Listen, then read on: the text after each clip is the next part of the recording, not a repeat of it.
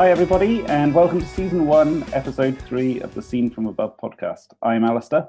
And I'm Andrew. And we are your hosts for a show that aims to bring you an informal discussion around the cool things happening in and around the world of Earth observation at the moment. You can reach us on Twitter using the hashtag #SeenFromAbove, and you can access the podcasts via either the acgeospatial.com or jogger.co.uk website, or we're on iTunes. You can get us there. If you do get your podcasts via iTunes, then please leave a review. The more reviews we get on iTunes, the more people can find this podcast.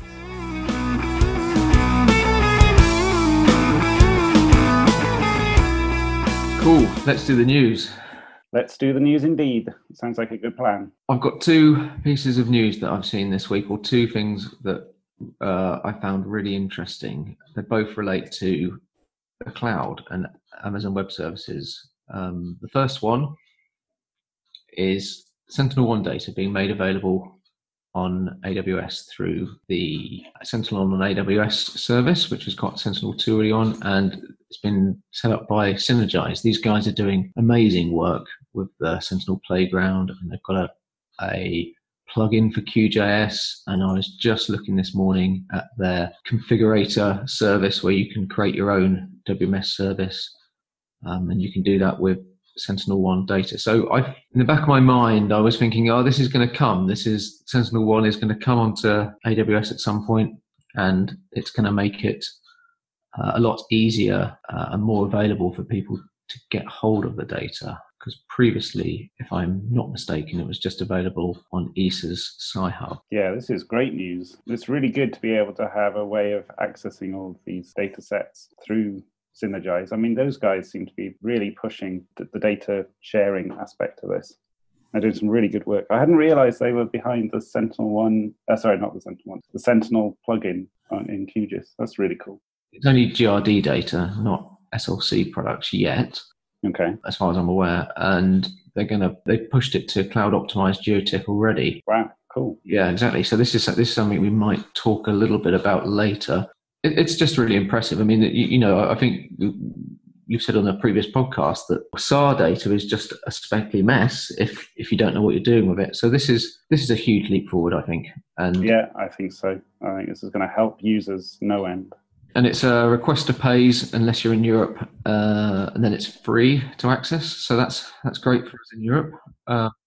This isn't really news, but it's something that I did last weekend, and that is watch the film The Farthest. So I don't know if you've come across this, but it's basically a documentary about the Voyager program. And for those of you that don't know, Voyager is two satellites that were launched back in the late 1970s with the remit initially of getting out to Saturn and imaging the different planets on the way to Saturn and then investigating Saturn a bit more. As it turned out, there was an opportunity that the outer planets were also going to align. So by the time the second satellite got there, it was able to shoot out and image those planets as well. So at the moment, I think I'm right in saying that the best imagery that we have and the best data that we have for the outer planets, certainly those beyond Saturn, comes from the Voyager probes that are out there. The other big thing about Voyager was they put a gold disc on to the satellite with all sorts of information about the human race and sort of music we play and things like that.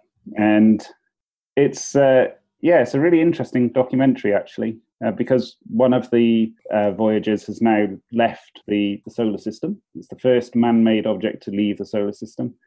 And the other one is well on its way to doing so as well. And the fact that they're still working, they still communicate with Earth and can still take commands back to them, even though it takes a heck of a long time for those commands to be relayed backwards and forwards, is absolutely amazing. And there's a really nice little bit in the documentary as well about how the famous blue dot image came about. Oh, yeah. It nearly didn't happen, basically, because it just looked like it was a problem with one of the pixels. It wasn't until someone worked out that the slightly lighter pixel in the dark blob was actually Earth. Yeah, if you get the chance, I'd recommend you watch it. Wow. Yeah, I'm just looking at Voyager on Wikipedia. So, yeah, it's older than me. it's such a cool program. I really like Voyager. I think it's one of those things that should be touted more around the globe, and people should know about. Okay, well, so film reviews. Looks like it's one to watch. Yes, definitely.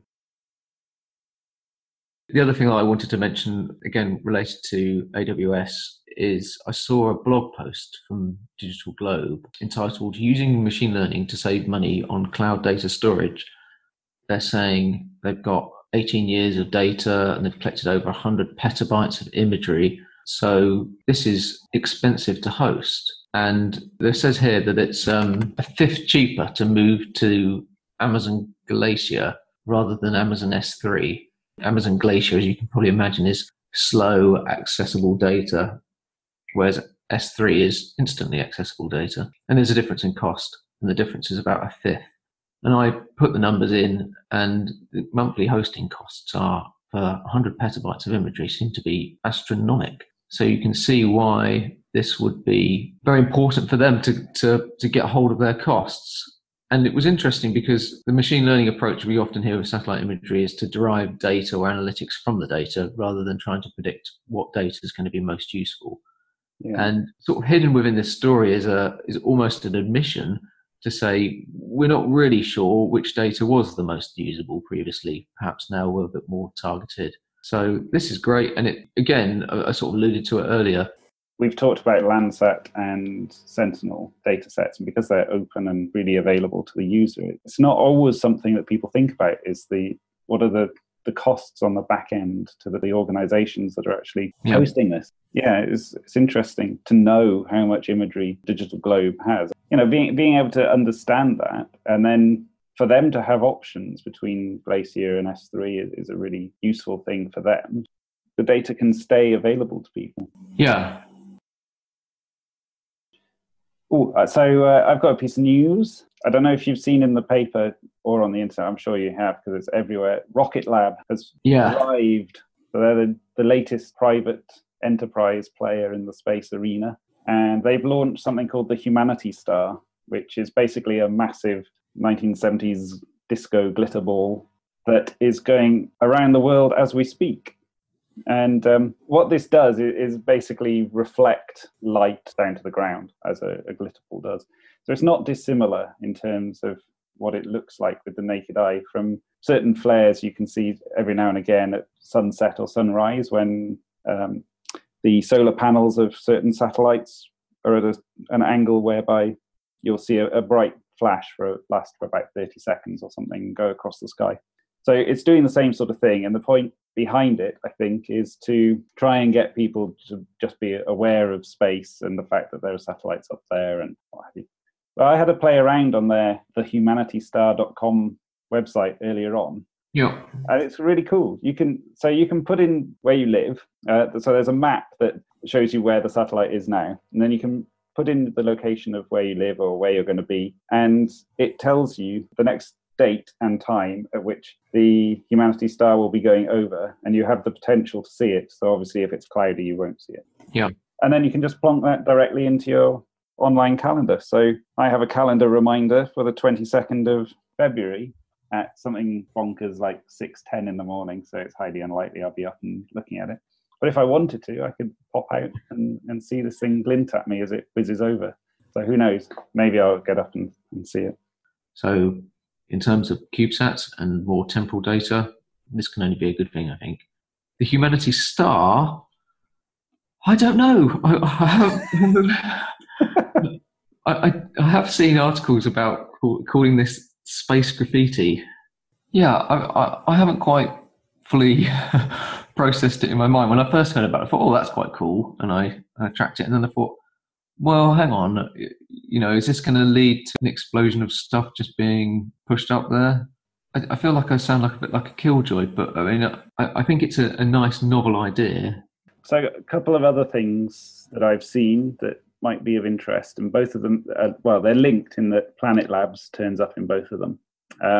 Planet Labs has created and released Planet Explorer Beta, which is their web mapping tool that allows users, ostensibly that can be anyone, any member of the public, to examine over 2 million images, and those images are updated monthly.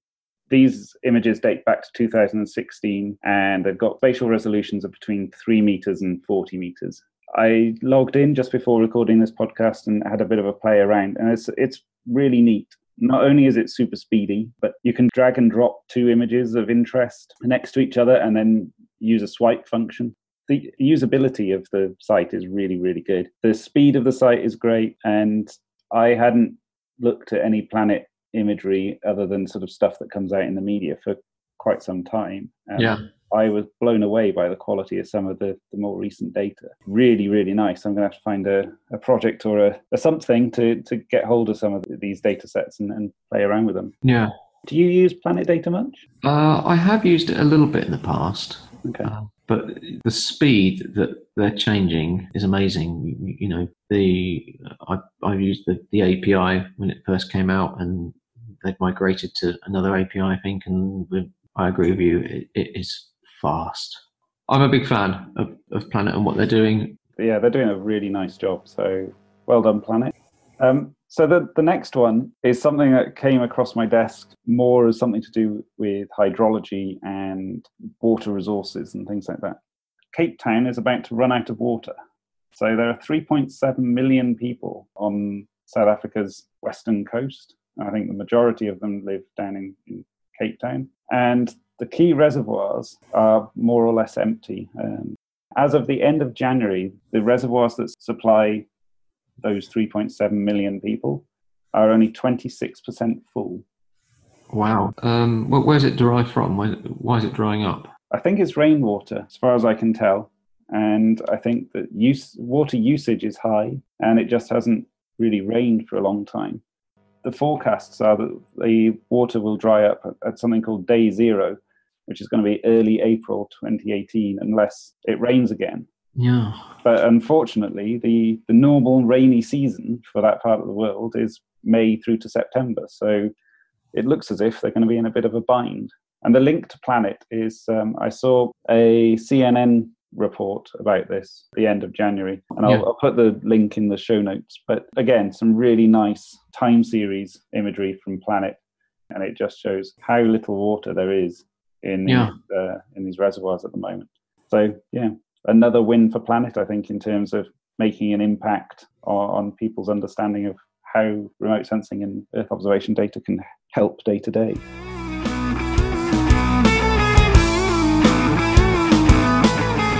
Okay, shall we crack on with our topic? Yeah, let's. So what have you signed us up to this podcast? Predictions is our topic this time around, and predictions are always fraught with danger.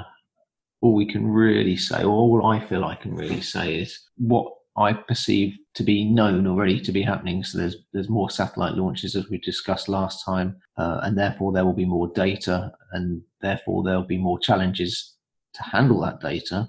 I feel that 2018 will be the year of analysis-ready data.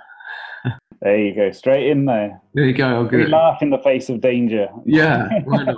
Earth Explorer now has a box for Landsat for analysis-ready data. And I know that there's work being done in the UK, and I assume elsewhere on Sentinel data. Yeah.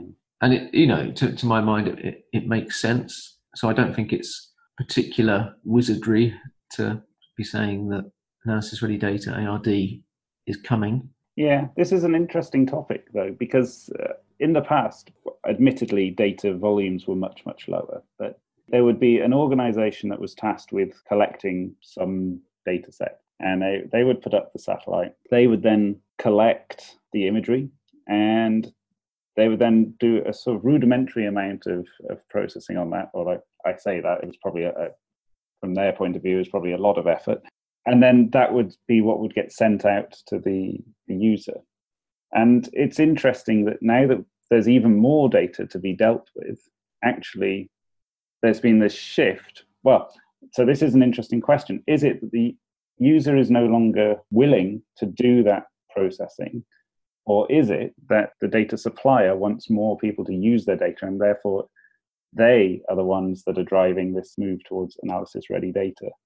Or is it just a balance somewhere between the user and the supplier, whereby there's so much information, so much data coming down from satellites now, that if it's not processed up to an analysis-ready data set, then it just won't get used, irrespective of who's doing the processing. I can definitely see from the European Space Agency standpoint, the ability for everybody to have access and to be able to use the data, the more readily available, the more ready to use the data is, the higher the chance of anybody using it.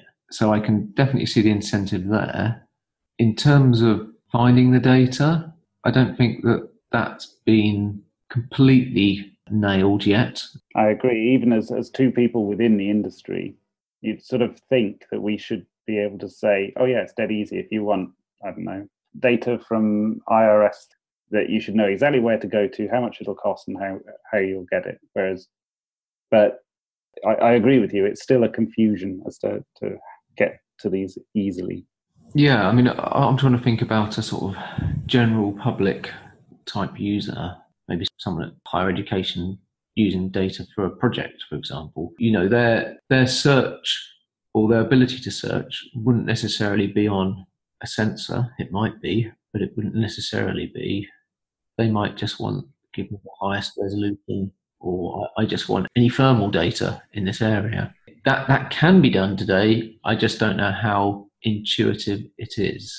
Whereabouts does search win? You know, we all use Google and Amazon and YouTube. Is there anything that could be learned from the way they search or the way they recommend?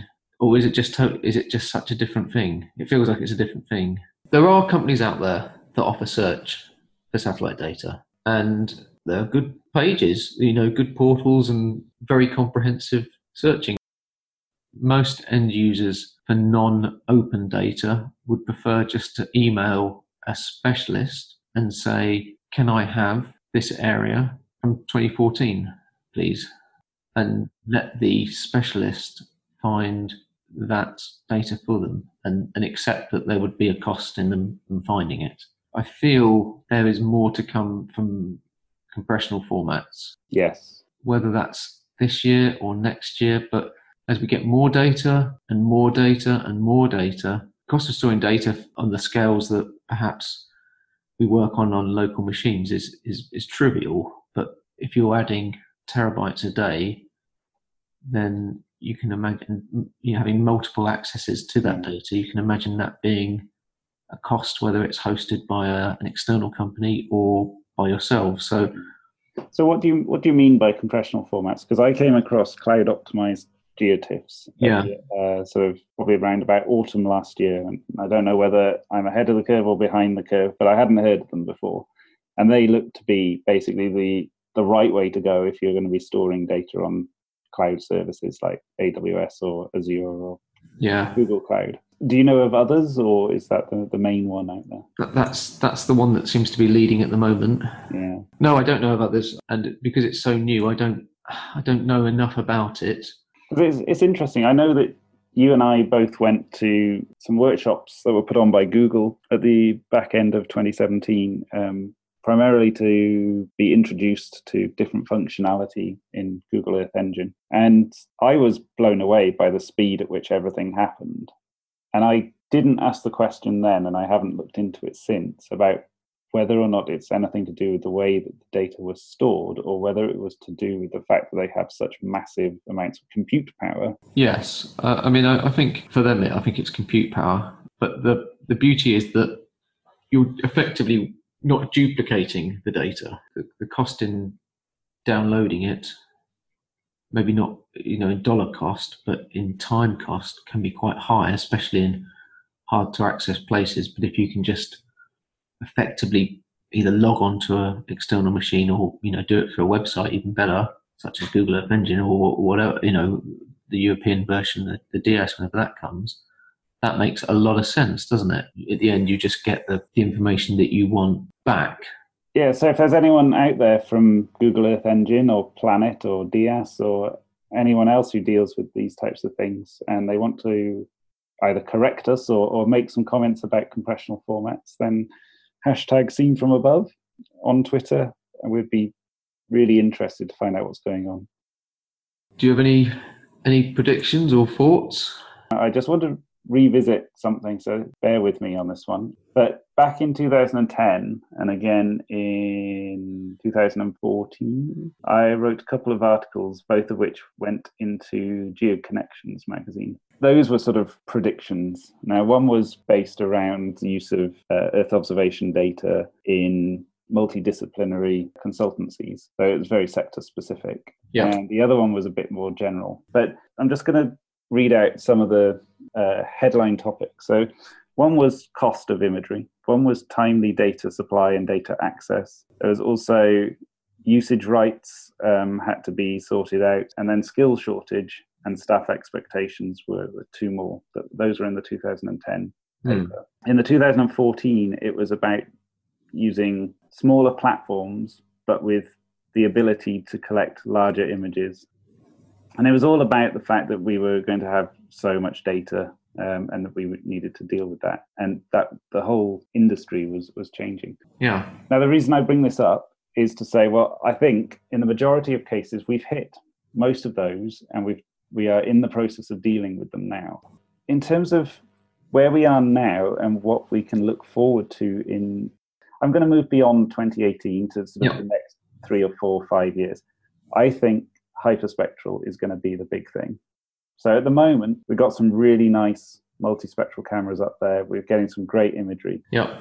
There are 2 satellites that are due to be launched in the near future. There was one called NMAP, which is due for launch in 2020, and another one called HySpiri, which is slated at the moment for 2023. And I know that's getting right towards the end of a sort of period at which we can make any predictions. Yeah. But I think to have true hyperspectral cameras from a spaceborne platform is going to really change initially the way that the majority of specialists in the land cover and environmental monitoring sector deal with satellite data. But I think as the applications for hyperspectral data become more routine and the benefits of the type of information that you get from those sensors is seen by others, I think this is going to be a game changer. So that's my main prediction, is that hyperspectral is going to become important. There was a time when hyperspectral was talked about and used quite a lot. I don't see it as much today. But as we talked about last time, this CubeSat with a hyperspectral camera on it, that ESA are going to launch pretty soon, it's clearly one of the gaps that's missing. Spectral would be the next progress point, I would think. I think so. And I mean, I don't know if you've seen the Satellite Applications Catapult put out a news release this week about a project that they're collaborating with a whole bunch of other people down in Cornwall. And they're trying to see whether or not there's a signature for lithium. Yes. As electric vehicles and battery storage and all the other sort of renewable technology that are going to require batteries ramps up, there's a need for lithium for those batteries. You need to know where it is. You can't just sort of dig up everywhere. I think this is a really interesting idea. And at the moment, they're working, well, I haven't seen the details of the project, but it seems like they're going to have to be working with multispectral data amongst other types of data sets. And I just think having the ability for a true hyperspectral sensor would really help them do that. So it sounds like a really cool project. It's got really laudable aims. Really good plan. But also with these hyperspectral satellites coming online in the early 2020s, they also have almost like a route plan for new data sets to drop into that workflow. To sort of wrap up this topic of predictions, there's a well-shared LinkedIn blog about the Gartner hype cycle. Do you know these cycles where every year they produce this curve that has technology trigger, the peak of expectations? I think they call it the peak of inflated expectations, the trough of disillusionment, the slope of enlightenment, and the plateau of productivity. And every year they put a load of dots on this curve. And from memory, I think AI, machine learning and stuff is if not at the top of the peak of inflated expectations, it's approaching the top. And this curve is often sort of shared and saying this is where it is. There's this post on LinkedIn of 8 lessons from 20 years. I'll send a link to it. Lesson number 1 is we are terrible at making predictions. Lesson 2 is that an alarming number of technology trends are just flashes in a pan. Yeah, I'd agree with that. Whether it be one-hit wonders they've listed as social TV, truth verification, expertise location from 2007. I don't even know what half these things are. There's a good blog. It's a really good blog, and it's well worth reading. It's saying that we don't know, and sometimes things get hyped beyond belief, and then they don't really ever deliver. And I'm starting to see that a little bit with machine learning now. People saying, hang on a second, there's nothing new about machine learning. Yeah. Doing supervised classifications Yeah. in our world for decades. Yeah. It's not new. The changes in the amount of data, it's just perhaps more accessible. And I think all we can really do is sort of see patterns that may or may not actually be there. I think you're right about hyperspectral, but who knows? And the big changes, looking outside of EO, I feel always come when there's an incumbent that's been there a long time and someone comes up with a new idea to do it cheaper or faster or whatever and disrupts the market, and then everyone plows in to disrupt the market. Do you want to say anything about video? I mean, with video, it's coming. There's no two ways about it. And I previously posed a question: is it hot or hype? And I think that short 60-second bursts or whatever they will be, and the common consensus was that was probably going to be hype. Whether you can derive data from the video, that may well become hot. Getting an idea of 3D models may well be incredibly valuable. There's obviously a value there. I don't know how it's going to sort of play, but I think it's good that it's coming. What do you think about video? Well, I think it's going to be big in 2018, 2019. I don't think that is in question. I think there's going to be lots of news about it. Certainly in terms of being able to put out very, very nice looking, very cool media clips and things like that, then I think it's going to be a big news story. In terms of using video as a data source, I also think it's going to be pretty big, actually. I think at the moment, there's a lot of people sort of wondering how it will work. But actually, from what I've seen and heard about the generation of high-resolution 3D models, I think that would be able to integrate with something like, or hopefully would be able to integrate with something like BIM, so Business Information Management. Yeah. And I think that could be a real game changer, actually. So I think maybe the video format itself won't be the important thing. It'll be, as ever, the data that's derived from it and how that then merges with other data sets. So just like any other form of Earth observation data, it's usually about how you can merge information derived from an image with some other data set. And I think that'll be the same with video. But I think because it's new and because the video clips themselves are engaging, then I think, I think people will be really excited by it. I was wondering the other day, are we at peak Earth observation? And not sure we're at peak yet. We'll go back to the Gartner hype cycle. I think we're on the still on the up. Yeah, I think so. Well, I think that's a good place to leave it.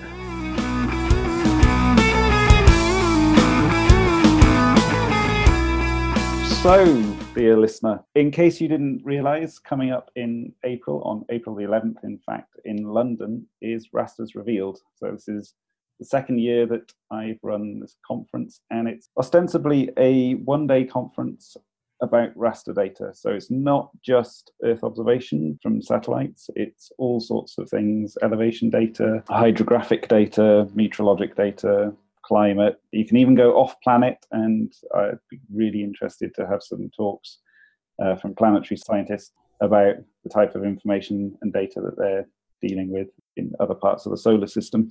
Really, the whole point of the meeting is to get people together from different sectors who all deal with raster data and just discuss what they do and how they do it. And it's to try and create a community that crosses all of these different sectors and interest groups, and see whether or not we can learn from each other and share technologies and just help each other out, really. So if you're interested, go to rastersrevealed.net or check out the hashtag RastersRev on Twitter, and you'll be able to find information about how to submit an abstract or even book a place. Cool.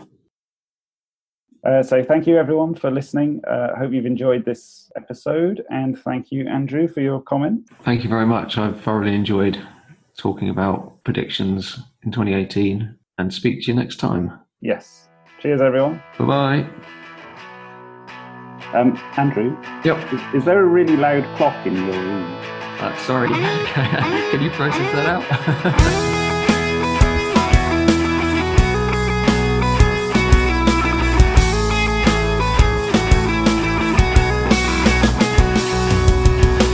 Is not an easy one to walk through, so take me with you, and you don't have to go alone. The life is growing legs and walking past you. If I could ask you, pick up the speed, 'cause every single night I tried.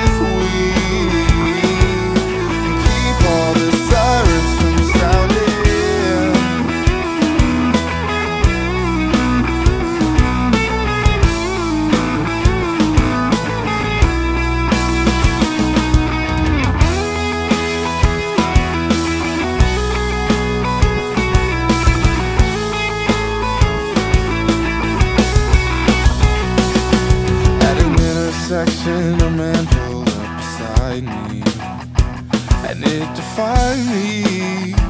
How he was battered like a doll, 3 pieces and all appalled. I rolled my windows down and he asked me, son, are you happy? And I just drove away, 'cause I've been ignoring my advice. Every single night I try, but never break the tape. So I have never heard your name. I said you the same. I coded in ugly sarcasm.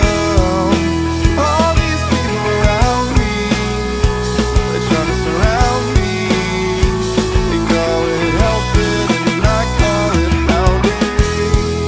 I'm picking up on speed. I'd rather stick with we and keep all the sirens from sounding.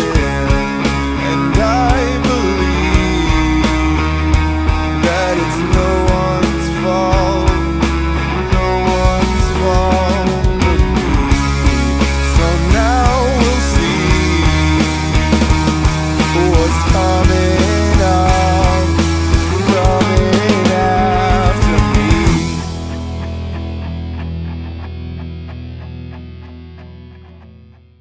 Podcast music is Cracker Jacks and Tin Whistles by Ocean Heights and is licensed under the Attribution Non-Commercial Creative Commons license.